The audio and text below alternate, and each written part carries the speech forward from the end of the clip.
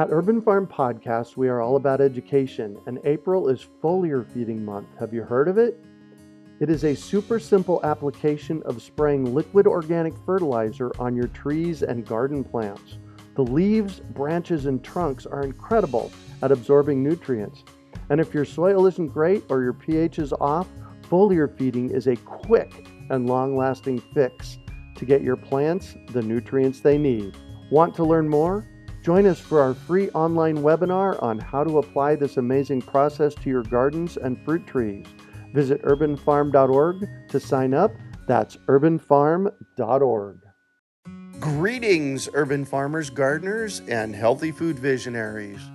Farmer Greg here, and welcome to the 447th episode of the Urban Farm Podcast, where every day we work together to educate and inspire you to become part of your food revolution. Today on our podcast, we have someone who is building up his property value with beautiful food and growing spaces. We're talking with Matt Smith about urban farming and home values. Matt was part of MTV at its prime and starred on influential reality TV shows that helped reshape the entertainment industry. He lived a charmed life in his 20s, but if you ask him about being a celebrity, he'd tell you that it was a waste of time. Today, Matt is the creative force behind Smith House Design, an influential marketing and design agency in Phoenix. He and his wife live in South Tempe with their 5 children and are focused on creating a vibrant food garden and learning space for their family. They are in year 3 of a massive backyard upgrade that has inspired self-motivated creativity and exploration of the natural world by their entire clan. The Smiths are building an ideal urban farm space while adding value to their home. Welcome to the show today, Matt. Are you ready to rock your urban farm? Are you kidding me, Greg? I was made for this. I love that. So I shared a bit about you. Can you fill in the blanks for us and share more about the path you took to get where you're at today? Yeah, thank you so much, Greg, first of all, for having me on the show. You mentioned MTV. You know, MTV used to be a network, and television used to be television. So one of the funny things is MTV moved us into a massive, gorgeous mansion in New Orleans. That was the setting, Greg. I mean, that's right. I'm 21 years old living in a mansion. And the funniest thing was, in spite of all the drama and excitement and coolness, the people who I envied the most, and this is not a joke, Greg, is the guys who managed our garden and our front yard of our mansion. Wow. I actually called the producer of the show, because we had access to him, and I said, hey, can I mow the yard? Can I take care of the flowers? And he's like, no, you got to be a celebrity. You don't have time for this. That might have been the moment when I realized that I need to go in a different direction. But yeah, so my interest in the back and the outside world is rich and deep, and it's just taken on a new form today. Cool. And you've been on reality TV, and you've told us that you ended up on the wrong network. You should have been on HGTV, not MTV. Say more about that. Yeah, well, I'm sure a lot of your listeners, when they think of MTV, they're like, okay, they stopped playing music. That's why MTV was done. Or MTV has dumb reality shows that have obnoxious people. And I think all of that is true. But for me, it was more about creativity, not just about passively lounging around, but what is the world we live in and how do we make it better? And you can have grand ideas for where you want to see the world go. But really, that all starts in your home and your family and in your backyard. So, of course, HGTV, we know Home and Garden Television, has some really fun, exciting TV shows that have made people think a lot about home values over the last 15 years. Right. And that just seems like a more productive, fun place to hang out. You know what I'm talking about, Greg. Like MTV, everyone's just trying to be cool. HGTV, people are actually doing things. So I think I fit in better. Is MTV even around anymore? I don't know, Greg. Is TV still around? I don't know. Yeah. Who's got time to even look this stuff up? Right. Exactly. And so talking about the video world still, you're telling me that YouTube ruined your yard? Tell me about that. Oh, Greg, this was the worst. My wife and I had just gotten married, and this is about 10 years ago. She kept on saying that she wanted a garden. And of course, I live in Phoenix, Arizona. We were living in Phoenix, Arizona. And I'm like, I just don't think things will grow. I don't think things will grow here. Yeah. She kept asking, and she was like, when are we going to do this? And finally, I just went on YouTube, and I typed in Arizona gardening. Came across a few wild characters. You're one of them. Thank you. Yep. Greg looking sharp, digging holes, mycorrhiza, the whole deal. I just started to binge watch these videos at the end of the day. I turned to my wife and I said, I think we can really do this.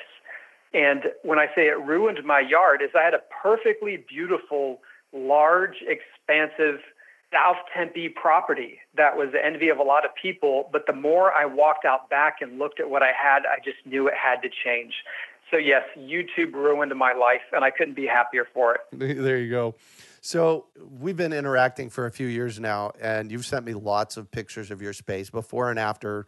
You're really motivated to get this backyard of yours transformed.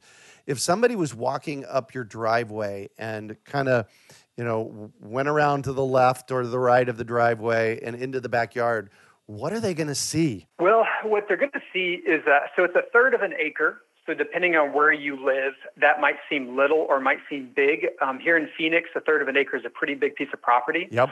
Our backyard, year 3. And in year 3, we've covered half of our backyard. So we've flattened out the property. So we brought in 25 tons of dirt to flatten out the property. We put in a new, better, more playful yard for the kids.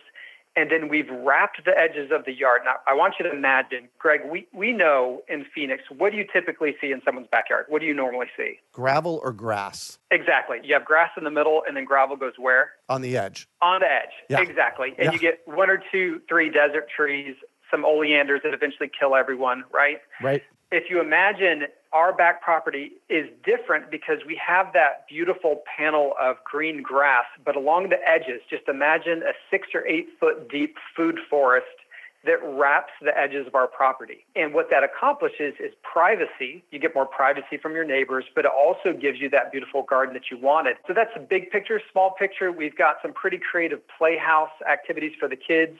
We're putting in raised bed gardens. We have a small orchard of peaches and plums. Total fruit trees that we put in, probably we're up to about 75 in the last 3 years. Nice. Yeah, and you were there, dude. We were there, the whole clan, my wife and I, and of course now it's not just the two of us. We have 5 children. We load up everything from the urban farm store, and then we go and we dig and we plant and we have a blast with it. So you used a term a moment ago that I'm going to call you out on. You said food forest. And when we were starting to kind of go over our notes before we started recording today, you said, no, I really don't want to call it a food forest. And we just decided to call it a garden. And I liked your reasoning behind not calling it a food forest. So tell me about that. Yeah, that's okay. So a food forest, as we know, so if you go on Instagram, YouTube, Pinterest, food forests are never much to look at. It usually is a single-minded person who wants to get as much production from their space. So talk about like it's a Whole Foods in your backyard. The problem with food forests is that they're unwieldy. They're not compatible with entertaining because you've literally put a tree on every space you can in your property. And then also, like if, I have 5 children, they need places to play and to run and to leap and to bounce. And it can't happen when there's a tree every 6 inches. So my inspiration is, Thomas Jefferson, Monticello, and then George Washington with Mount Vernon. If you just Google image search those 2 gardens, that's what we're going for. They're very preppy. Can I use the word preppy, Greg? Sure. They're very preppy. Everything is very orderly. Everything is very measured and geometric, and there's beautiful patterns. And, Monticello and Mount Vernon, those gardens are every bit of a food forest is what the hipsters are doing now, but they're more thoughtful and they're more geometric and they're better laid out. And I think that's a fundamental difference. Like you still get the production, but you don't ignore the fact that people like pretty spaces. So that's what we try to do. So you are correct. It is not a food forest. It's a lot more preppy than that. I love that you use the word preppy. So what are you growing and harvesting right now? So you said you have some raised beds and... So the raised beds are in progress. Have you seen Shishugibon? Do you know what Shishugi is? Am I saying that right? It's a Japanese word. I don't know. Okay, so this is burnt cedar. So cedar, of course, I've heard that cedar helps, right? Cedar helps keep away the bugs. Is that right? Yep. And what I've seen that they do in Japan is they actually blowtorch it. Like, go on YouTube and look it up, torched cedar. Yep. And what you end up with is a very cool architectural finish that you have black, like it's just straight up charred wood. And it does really well in the Arizona sun. So right now I'm shoshugi bonding my garden beds. So imagine me with a massive blowtorch in my backyard. Wow. It's the best. So the garden beds, we finally got the irrigation done. So we're not full-fledged gardeners. We've done microgreens. But as far as setting up the raised garden beds, we're still not. That'll be here soon enough. What are we harvesting? Let me think. Plums, peaches, Anna apple, your favorite, right? Yep, absolutely. Yeah, thank you for the recommendation. We have, how do you pronounce this? I've heard a million people say it a million ways. Is it espalier? I've heard it both ways, espalier or espalier. It's a French word, so maybe we should ask our French friends up in Quebec or Quebec, depending on how you... Well, I feel pretentious or dumb either way I say it. There you go. But the idea is that it's like a tree that's been flattened to maybe look similar to a grapevine. So we have a lot of espaliered apples, so quite a few varieties of apples. We have plum cots and pluots. We have we're going to get some Katy apricots. The Katy should be set on the tree right now. They are. Yeah, so you'll get some. Okay, good. Well, I'm being kind of cautiously optimistic. So I see the fruit there, but I just don't quite know. And then, I'm optimistic about our acerola cherries. I'm optimistic about our pomegranates. So think, beautiful, tasty things. So that's what we're expecting to get. I mean, it's looking very promising here in year 3. Nice. Well, and of the trees that you've planted, because it usually takes about 3 years to get fruit off of a tree once you plant it. Of the trees you've planted, many of them have fruit on them right now, right? Absolutely. And those are the year 2 and 3 ones. We do have a year 1 in the ground. I can't explain it, but I think it's the root stock. But this thing is fierce. I mean, this peach tree is about as tall as my knee, and it's got like 6 or 8 fruits on it. I mean, it's the most adorable thing I've ever seen. That would be the dwarf bonanza peach, I'll bet. It's either that or this tropic snow. I'll let you know. I'm really curious. How are your kids taking this? Because how old are your kids? Let's go there first. So I have 5 children. They're 10, 8, 6, 4, and 2. Wow.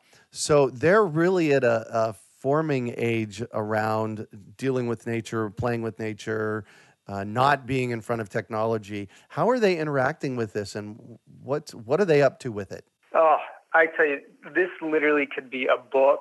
I mean, this could be a documentary. I just cannot overstate how amazing, fruit trees and gardening are for children. I cannot overstate it. Like, I find so we do a lot of nature journals, and what that is simply is just a simple bound book, and you go out and you take notes on what you see. So it's not about artwork or doing some beautiful still life of apples in a bowl or something, but like, let's study a bud of the apple tree and study it day after day and watch how it changes. Ooh. And what's happened is, I mean, it's amazing, Greg.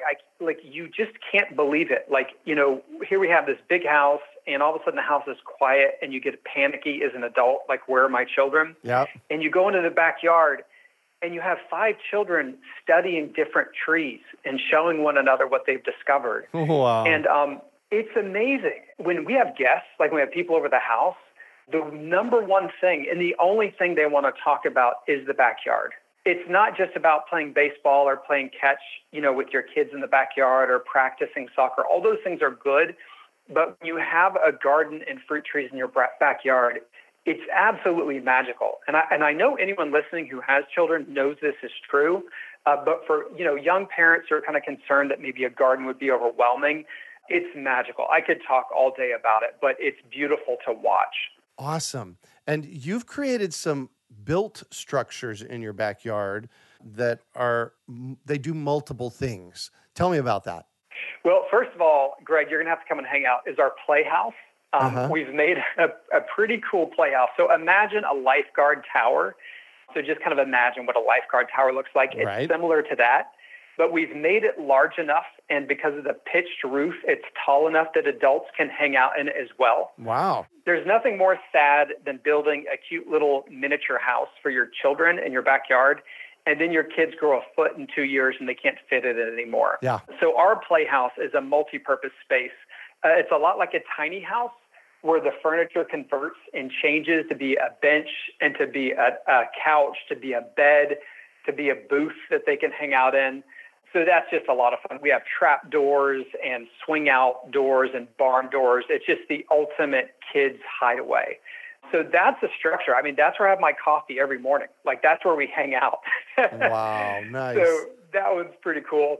We're about to finish up our garden arbor with a beautiful, adorable garden gate to it as well. So we have a red and a green grape that will be growing up and over. Uh-huh. So that's exciting. Have you ever seen the slack line, Greg? Do you know what that looks like when you say slack line? That's one of those wires that people walk across, right? Yeah, well, that's a taut line. Now, a slack line is like a strap. It's like a Canada strap, and it's meant to be slack, and it requires a different kind of balance that's better for children because it helps them balance better. So they're always walking the slack line. They're always swinging from the rope swings. Those kinds of things are important. Now, this summer, what we're adding, we're doing an outdoor fireplace, which is going to be a really fun hangout, and that's right in the garden. So you have the raised garden beds, a dining room table, and an outdoor fireplace. So that's going to be magical. We're doing a porch swing out there so we can sit in the orchard with the porch swing. And then finally, you want to talk about, what is it, farm to table? Yep. We're doing a really cool outdoor potter's bench or a potter's table, but it's part potter's table, part outdoor grill and sink. So we can literally pull up the carrots, wash them, slice them, and who knows, grill them at the same time. So those are some of the structures coming into place.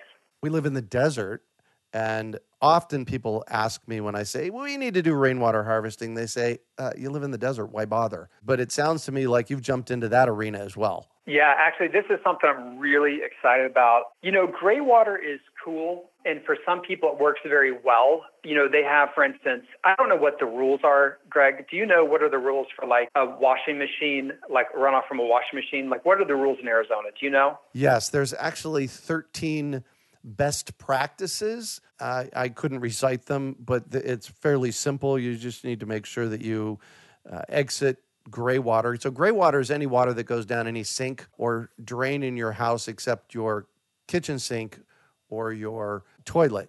And it's legal in Arizona to use it if you follow these 13 guidelines. And there are things like make sure that you don't put, something you don't want in your yard down the drain. Make sure that you exit all water, gray water, subsurface so that you're not, like putting it out on the lawn.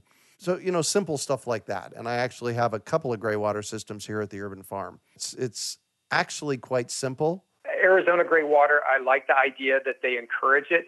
For us, it wasn't doable because where we would pull our gray water from is all kind of an island within our home. Like it's difficult to get water from the washing machine into the garden, for instance. Yeah. So rainwater was our only option. And so what I've done is, first of all, again, what I described earlier, imagine a big grass yard, a big rectangle, like a miniature football field. And then along the edges, you've got a 6 or 8 foot deep, fruit tree, preppy forest along the edges. So the way we shaped the property, all the water washes away from the home and it washes to the edges of the property, and that's where the fruit trees are. So simple stuff, right? Like, where does the water go? So that's step one. Step two is that for our orchard, which is not huge. When I say orchard, it's like 20 feet by 20 feet, but we fit in quite a density. We probably have like 10, 12 trees in the orchard. I went to one of your tours of the Urban Farm, and I remember you talking about how you can have a rainwater like barrel, or you can have a big, gathering space for all of it. What do you call the culvert? That's a cool option, but you also said, why not just put the water where you want it to go? So we've done a series of underground drainage pipes that once we put gutters on the home, we'll be able to hook it up, and it flushes the most tree-dense parts of our home with a tremendous amount of water. Yeah. So in addition to like the natural rain puddling on the edges, we're gathering everything from the roof as well. So it's only halfway there. The pipes are in the ground, but as soon as we put the gutters on, we're going to, dig up the top end of the pipe, connect everything. And then when those summer monsoons come, oh my gosh, is that going to be exciting to watch? Nice. Yeah. Yeah. So in rainwater and water harvesting, I highly suggest that people not store water, that you plant the water in the ground and then plant your landscape around it. And you took that advice and you're running with it. Yeah. Well, it makes sense. I think if you're totally off grid, storing rainwater is a matter of life, you know? Yes. But most listeners, most of us aren't off grid. Like we live in urban and suburban areas. So it's, who's got the room to store 20,000 gallons of water? I would much rather just push all that 20,000 gallons and spoil the orchard. Give them a deep, awesome watering that's just going to make those trees so happy. Yeah, exactly. Plus, rainwater harvesting containers are expensive. Yeah, they are expensive. And honestly, they always talk about food grade plastic, that it's BPA free. But I'm a little skeptical. It's I don't still know. plastic. Sometimes I just wonder. Yeah, it's still plastic, and it's underneath that severe UV sun. I don't know. Part of me just wonders if you're just kind of spoiling the water. I don't know. I would love to learn more about it, but I like the idea of just sticking it in the ground and being done with it. Yeah, exactly. So let's talk about new gardeners feeling overwhelmed. And you have a curious take on that it's not overwhelming. Tell me about that. Here's the thing, Greg. I am so geeked out on this. I am such an advocate. I know. I love it. I overwhelm people at the coffee shop. I find ways to bring it up in conversation, like the old saying, how can I keep from singing, right? So I am an unapologetic advocate for urban gardening, especially for people who are already busy. So how does that work? If you're already busy, how do you decide to do something as overwhelming as gardening? And the answer is this, and I know I'm preaching to the choir, Greg, but I'm still going to preach, okay? Please. I just got to preach. Oh, do it. Is that Bring it. gardening, it changes the math. It changes how you use your time. And it does require time. It does require attention. But if you spend 2 hours on your phone a day, and it ends up, that's about the American average. That is 8 hours, 10 hours in a given work week that we've spent on our phones, right? That's our average that we're running at. Yeah. If that same 10 hours is spent in your backyard, you are not left wanting more as an unsatiated, but you look at your phone for an hour and you feel like you're not done, so you got to put in another hour. And I don't know, you could be watching YouTube videos or on Pinterest, but you don't get honest returns from your phone, and everyone knows that that's true. Yeah. But when you are busy and overwhelmed, when you go into the garden, when you walk around and you look at your fruit trees, when you watch the butterflies go from flower to flower, when you smell the aroma of the peach and plum blossoms, it transforms you, It's the craziest paradox. I mean, I have 5 children. Like, if anyone is busy, it's me and my wife. But since we've begun taking this seriously, I feel like we have more free time than we ever had. So if anyone, if anyone is hesitant to get started, know that this is not like a zero-sum game. It's not like, do I enjoy my favorite sports teams? Oh, I'm not going to be able to do that because I'm stuck gardening in the backyard. It doesn't work like that. Right. So my cheery demeanor is not naive. This cheery demeanor is the guy who's living this, and I want other people to live it too. Heidi and I call that farm time. You go out and... Oh, that's fun. Yeah, you go out, use it. You go out in the yard and, all of a sudden it's 3 hours later because you just, you got enveloped in the lusciousness of the space that you're creating. Oh, absolutely. And you mentioned Heidi and I, the two of you. That's how you spend time together. Yeah. And it's the same thing with married couples, with moms and dads and your children. It's not an isolating thing at all. Right. I mean, it's a community thing. And I'm not, this is no joke, but like the number of our friends and family who have heard about our garden, who want to come and see it. We host, casual garden tours probably 5-6 times a month for people who come over. Wow. And the experience that you have with friends and family and new friends and new family in your garden, it's magical. Honestly, here, let's just kind of compare and contrast here.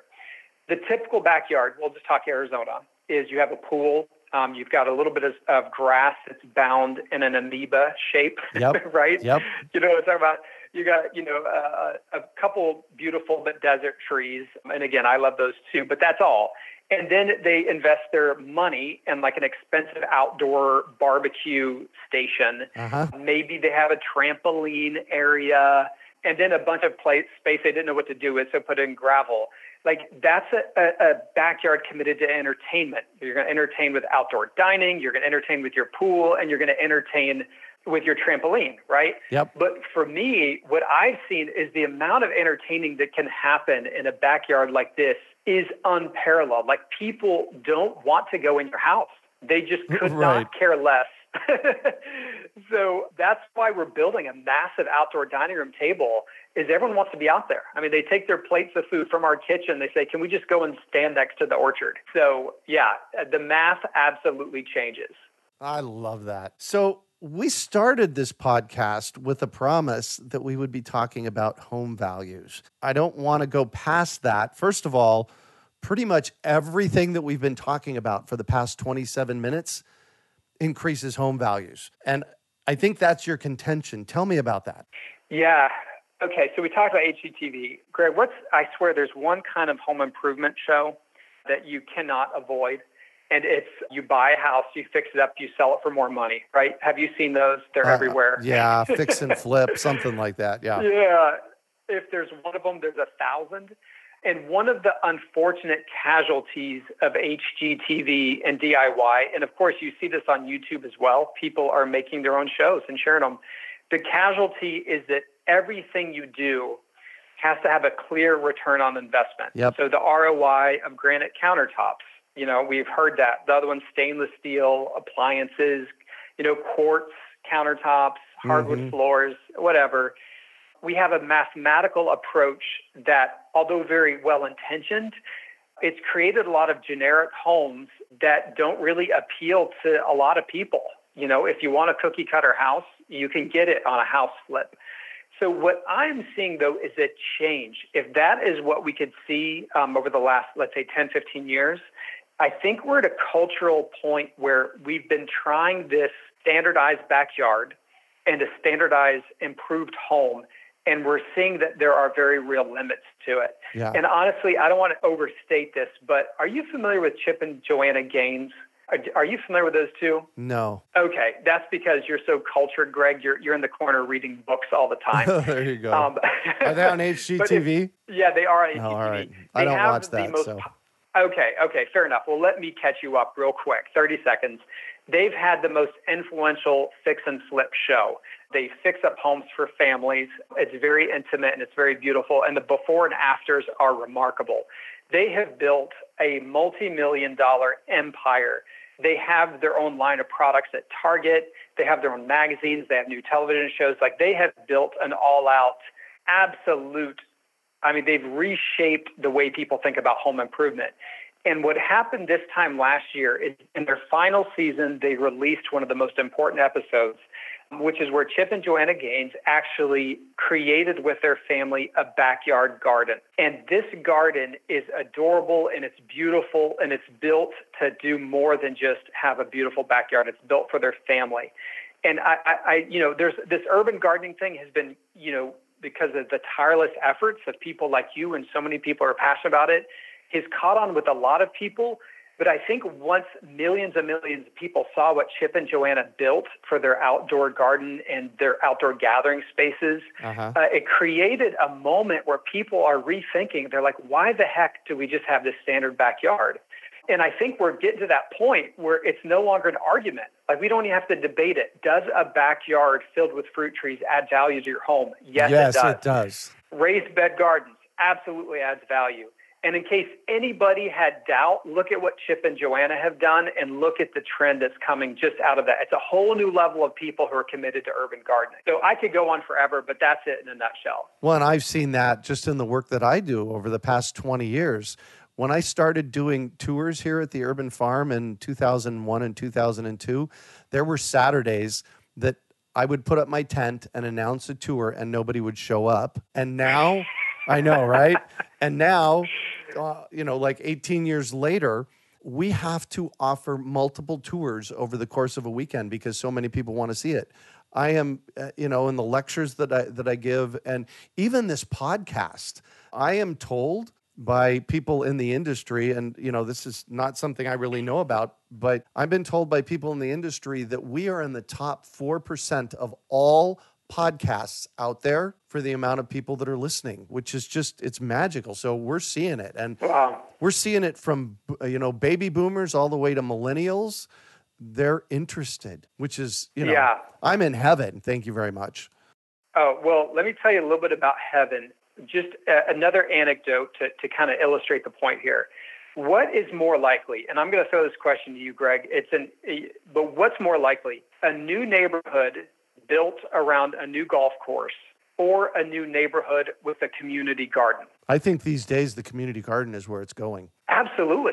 I'm working with a builder here in Phoenix that is putting in all edible landscapes in his communities. That's just where he's at.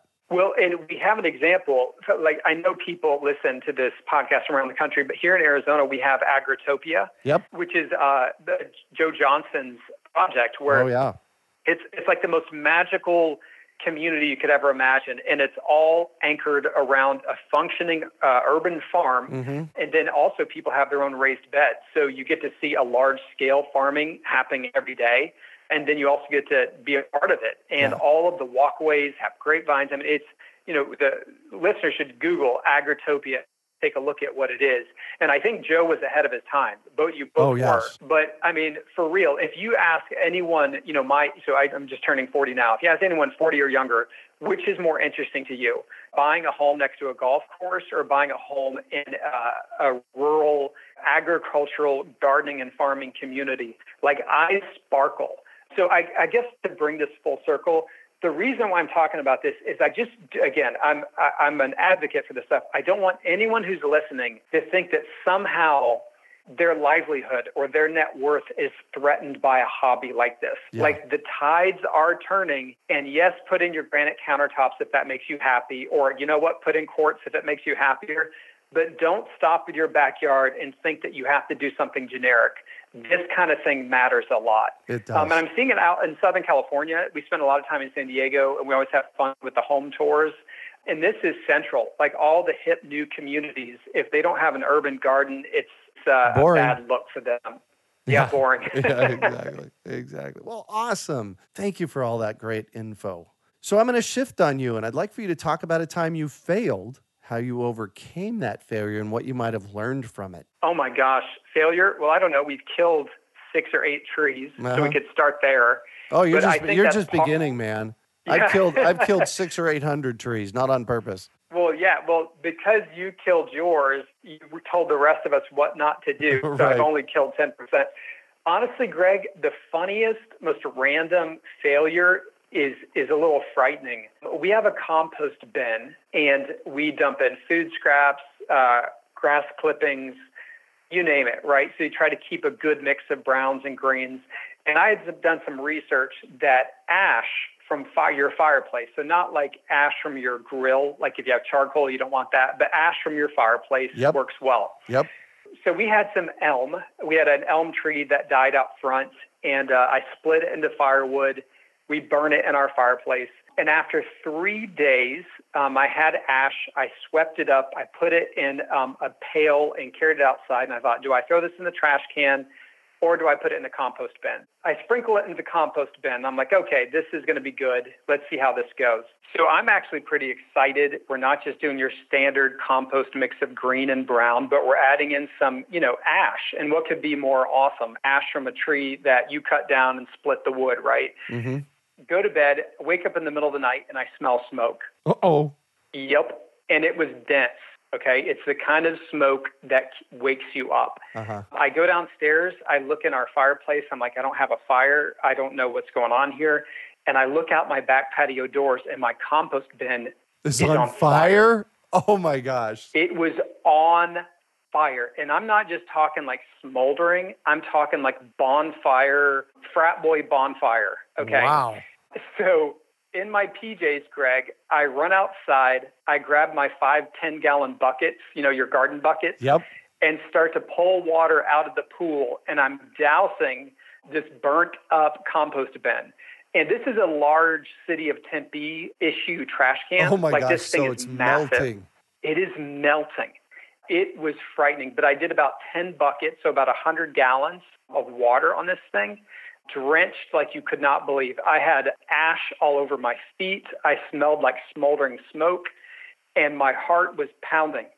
And it was like 4 in the morning, right? Uh-huh. It was like 4 in the morning, so in the Wow. middle of the night. Uh-huh. So, like, for real, could you imagine a bonfire in the middle of the night on your back patio? Yeah. So anyway, I got in the house and I realized I'm not going back to sleep. So I made some coffee and I just stood there and watched it for the next 2 hours till the sun came up. And here's my theory on it. I think what happened was, first of all, never assume that your ash is burnt done. I Amen. mean, 3 days, Yep. okay? Never hit it with the hose. The other thing is that this did have some dried leaves in the bottom that I had not turned over. So it's very possible that maybe it was just one piece, like one small smoldering piece of ash made its way down. Regardless, my wife has created some house rules, so ash does no longer go anywhere like that.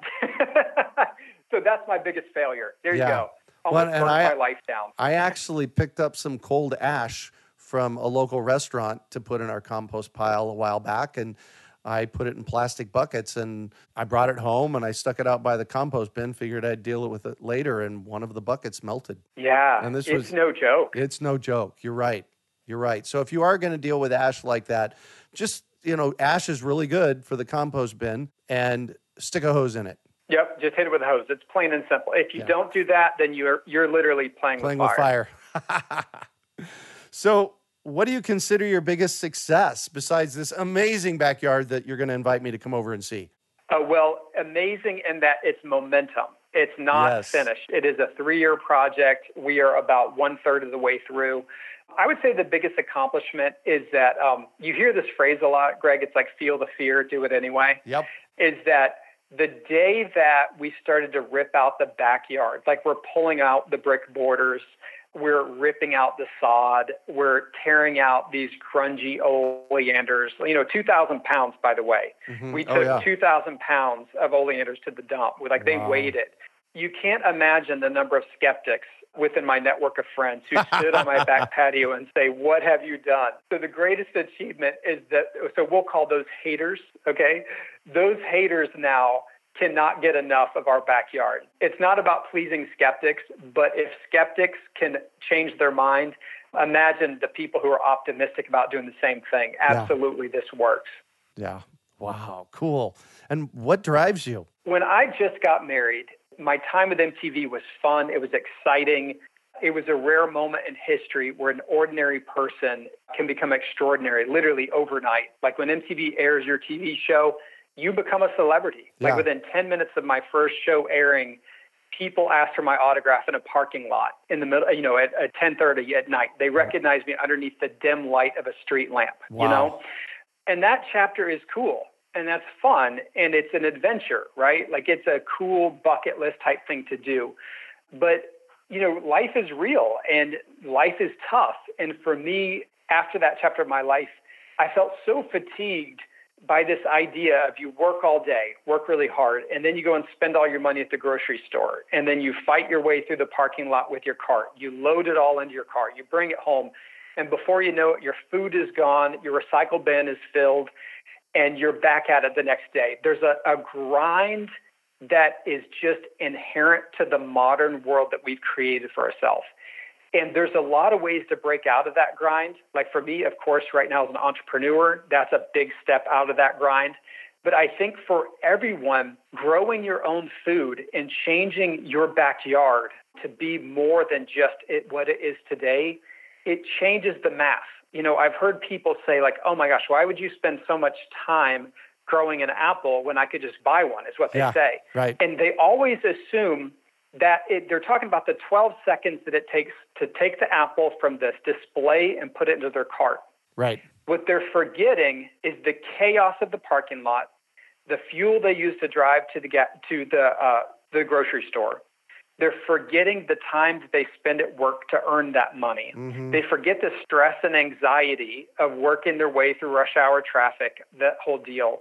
That if you do dime for dime your investment of time and talent and your treasure, what's important to you in life, I think it's better. Your backyard garden is better, even when it's a young garden like ours and it's not putting off tons of fruit. I'll take this any day. Yeah. So what drives me is, we don't have a lot of life, right? Like we don't have a lot of days. Yes. We don't have a lot of years. Yep. I don't know, Greg. Like, I don't want to get spiritual on everybody, but you ask yourself, what is life about? Mm-hmm. And I can't believe we're meant to be scurrying around in rush hour trying to pull together these ends of our day-to-day life. Just thinking that this morning, I had to drive in rush hour traffic, and it was like I would bang my head against the wall if I had to do this every day, driving out of apartments, going to a job that you don't necessarily love when there's so much more. So I hear you. Yeah. Well, can I touch on that real quick? Please. Is that I know people right now who are listening to this podcast in their car stuck in rush hour traffic. Yep. So I know that there's a longing to break out of these patterns, and of course you can talk about, corporate America, you can talk about crazy bosses, you can talk about rush hour. It's not always a possibility. Entrepreneurship is not a possibility for everybody. Sometimes it's just not in the cards. For a lot of us, it is. But what I'm getting at is that one thing we all can do is this breakthrough moment of when you realize that you can grow things.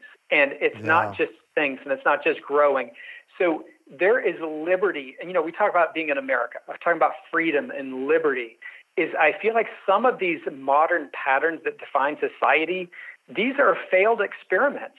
Like, right. This is not how it's meant to be. Yep. I mean, like, for real, like George Washington, early in the show, we talk about Mount Vernon. His garden was beautiful, and it's the most influential person in American history in that life chapter. Thomas Jefferson, like for millennia, for centuries, humans and their cultures and their societies have decided that gardening was important and it was an integral part of a quality life. But it's only been in the last 60 years that people stopped doing that. Right. And to me, I think we're seeing this, that this was a bad idea, guys. We got to get back to where we started.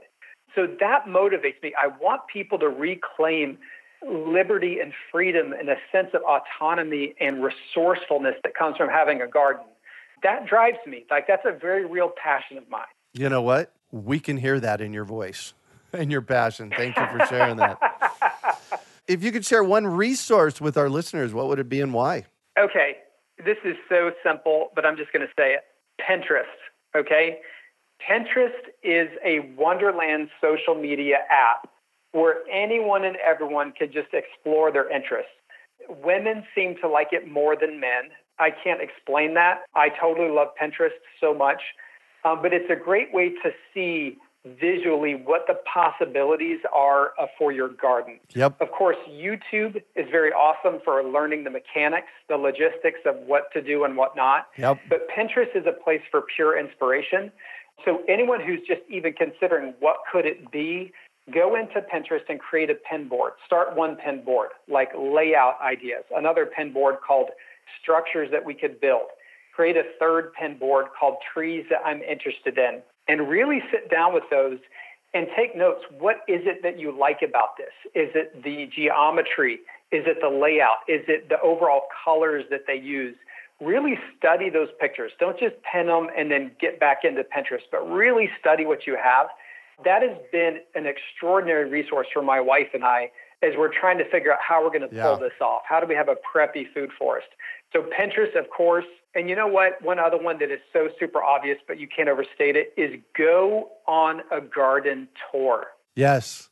I cannot explain. We've been to your property. We've been to Crickets. We've been to Jake's. We've been to several in Arcadia. Yep. Those garden tours, I mean, what can you say about a garden tour? Why do you tell people to go to a garden tour?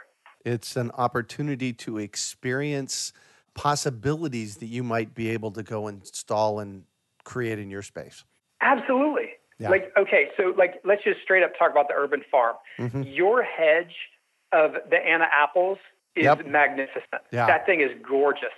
That is I don't care if you like fruit trees, if you like apples, or I don't know, what grid you value something, but if you want a pretty yard, plant a hedge of Anna apples. For me, acerola cherries.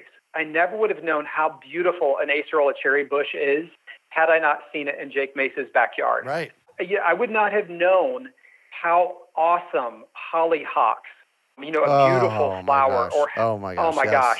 or how gorgeous a loquat tree is had I not been to Cricket's backyard. Yep. So for listeners, regardless of where you live, there's an urban gardening movement. Make time for that. Take your loved ones, take your family.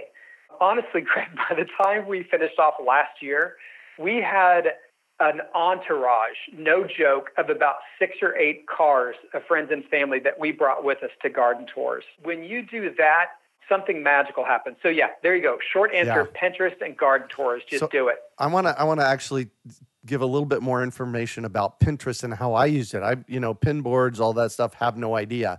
But about 3 years ago, I went looking for a view fence for my chicken area. And I just went on Pinterest and I started looking at photographs there, and I found one that actually was really cool and simple to build, and that's how that got built. So that's actually how I've used that asset. Oh, Pinterest is awesome. So here's some quick things we've used for Pinterest. That's where I learned about Shishuggiebon, how to have burnt cedar. Oh, yes. Uh-huh. I learned all the different kinds of garden gates that you can have and the different kinds of hinges. Oh, yeah. Like something simple. Like, don't just trust that Lowe's has the only hinges. Don't waste your time there.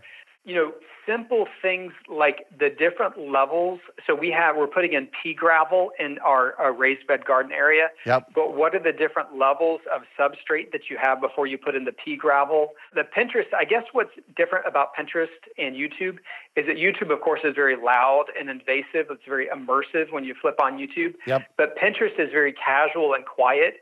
And it's a very nerdy, booky, but glamorous place to go. Yeah, I mean, exactly. I'm glad you go there, Greg, because it's fantastic. Yeah. So what one final piece of advice do you have for our listeners?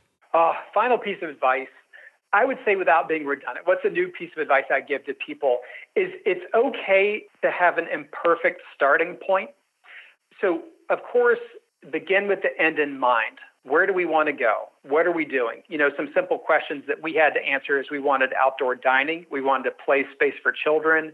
We created, imagine, rooms in our backyard, just like you would design inside of your house with different rooms and purposes. We started there. But we also realized we didn't have all the answers.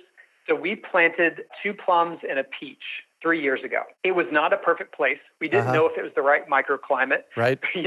We didn't know if we had the right soil mixture. We didn't know if they were going to be there forever, but we knew we had to put those trees in the ground if we were ever going to get started. Yep. Since then, I'm not kidding, we've moved them into their 3rd holes. Oh, okay? Wow. So we planted them first, twice, and now 3rd time in their final location. They're still hanging in there. They're not fruiting too well. They're a little shell-shocked. But it's not the end of the world, Greg. Right. Having to move a tree is not the end of the world. So I just don't want people to be so overwhelmed with all the lingo of microclimates and soil and sun exposure and cross-pollination. That's what I call a fire hose of information. Right. Don't drown in that. Sometimes put a tree in the ground and be okay with it. So it's a simple approach, but you'll get more joy out of planting that tree and watching those buds and flowers. So don't be afraid to start with simple. Sometimes that's just what you need, just one step forward, even if it's not the perfect step forward. Yeah, beautiful. Thank you so much for joining us on the show today, Matt. Oh, absolutely. And thank you for having me. And Greg, thanks for all you've done. You're an inspiration to a lot of people, and it's a privilege to be a part of what you're doing. Thanks. And right back at you. I love what you're doing. Who knows? Maybe someday MTV, HGTV, and YouTube will merge into one, and it will just be a happy world for all of us. There you go. There you go. You can find more information on Matt and show notes from today's podcast at urbanfarm.org/Smith House Design. We are your urban farming resource. You can find us on iTunes, Google Play, Stitcher, iHeartRadio, and everywhere podcasts are found. Also visit urbanfarm.org to find articles, webinars, courses, and more. Well, that's it for today. Thanks for joining us on the Urban Farm Podcast. We hope you enjoyed today's episode of the Urban Farm Podcast. Remember to listen for tips, advice, and resources to help you on your journey with urban farming. You can find us on the web at urbanfarm.org or send us an email to podcast@urbanfarm.org. In the words of Vincent van Gogh, great things are done by a series of small things brought together. Be encouraged that with each lesson learned and skill developed, you are one step closer in the direction of your dreams. One of the first things that many of us learn when we start to garden is how to water and fertilize the soil. But there is an exception to this rule, and it's called foliar feeding. You should foliar feed or water the leaves of your plant with liquid fertilizer when you want certain nutrients to be absorbed better. Not only are the leaves great at uptaking liquid fertilizer, if your soil isn't very good or your pH is off, foliar feeding can help your veggies and fruit trees quickly get the nutrients they need to thrive. If you're ready to start foliar feeding for maximum growth, yields, and quality, head on over to urbanfarm.org/feed-the-leaves to see our selection of foliar feeding products. That's urbanfarm.org/feed-the-leaves.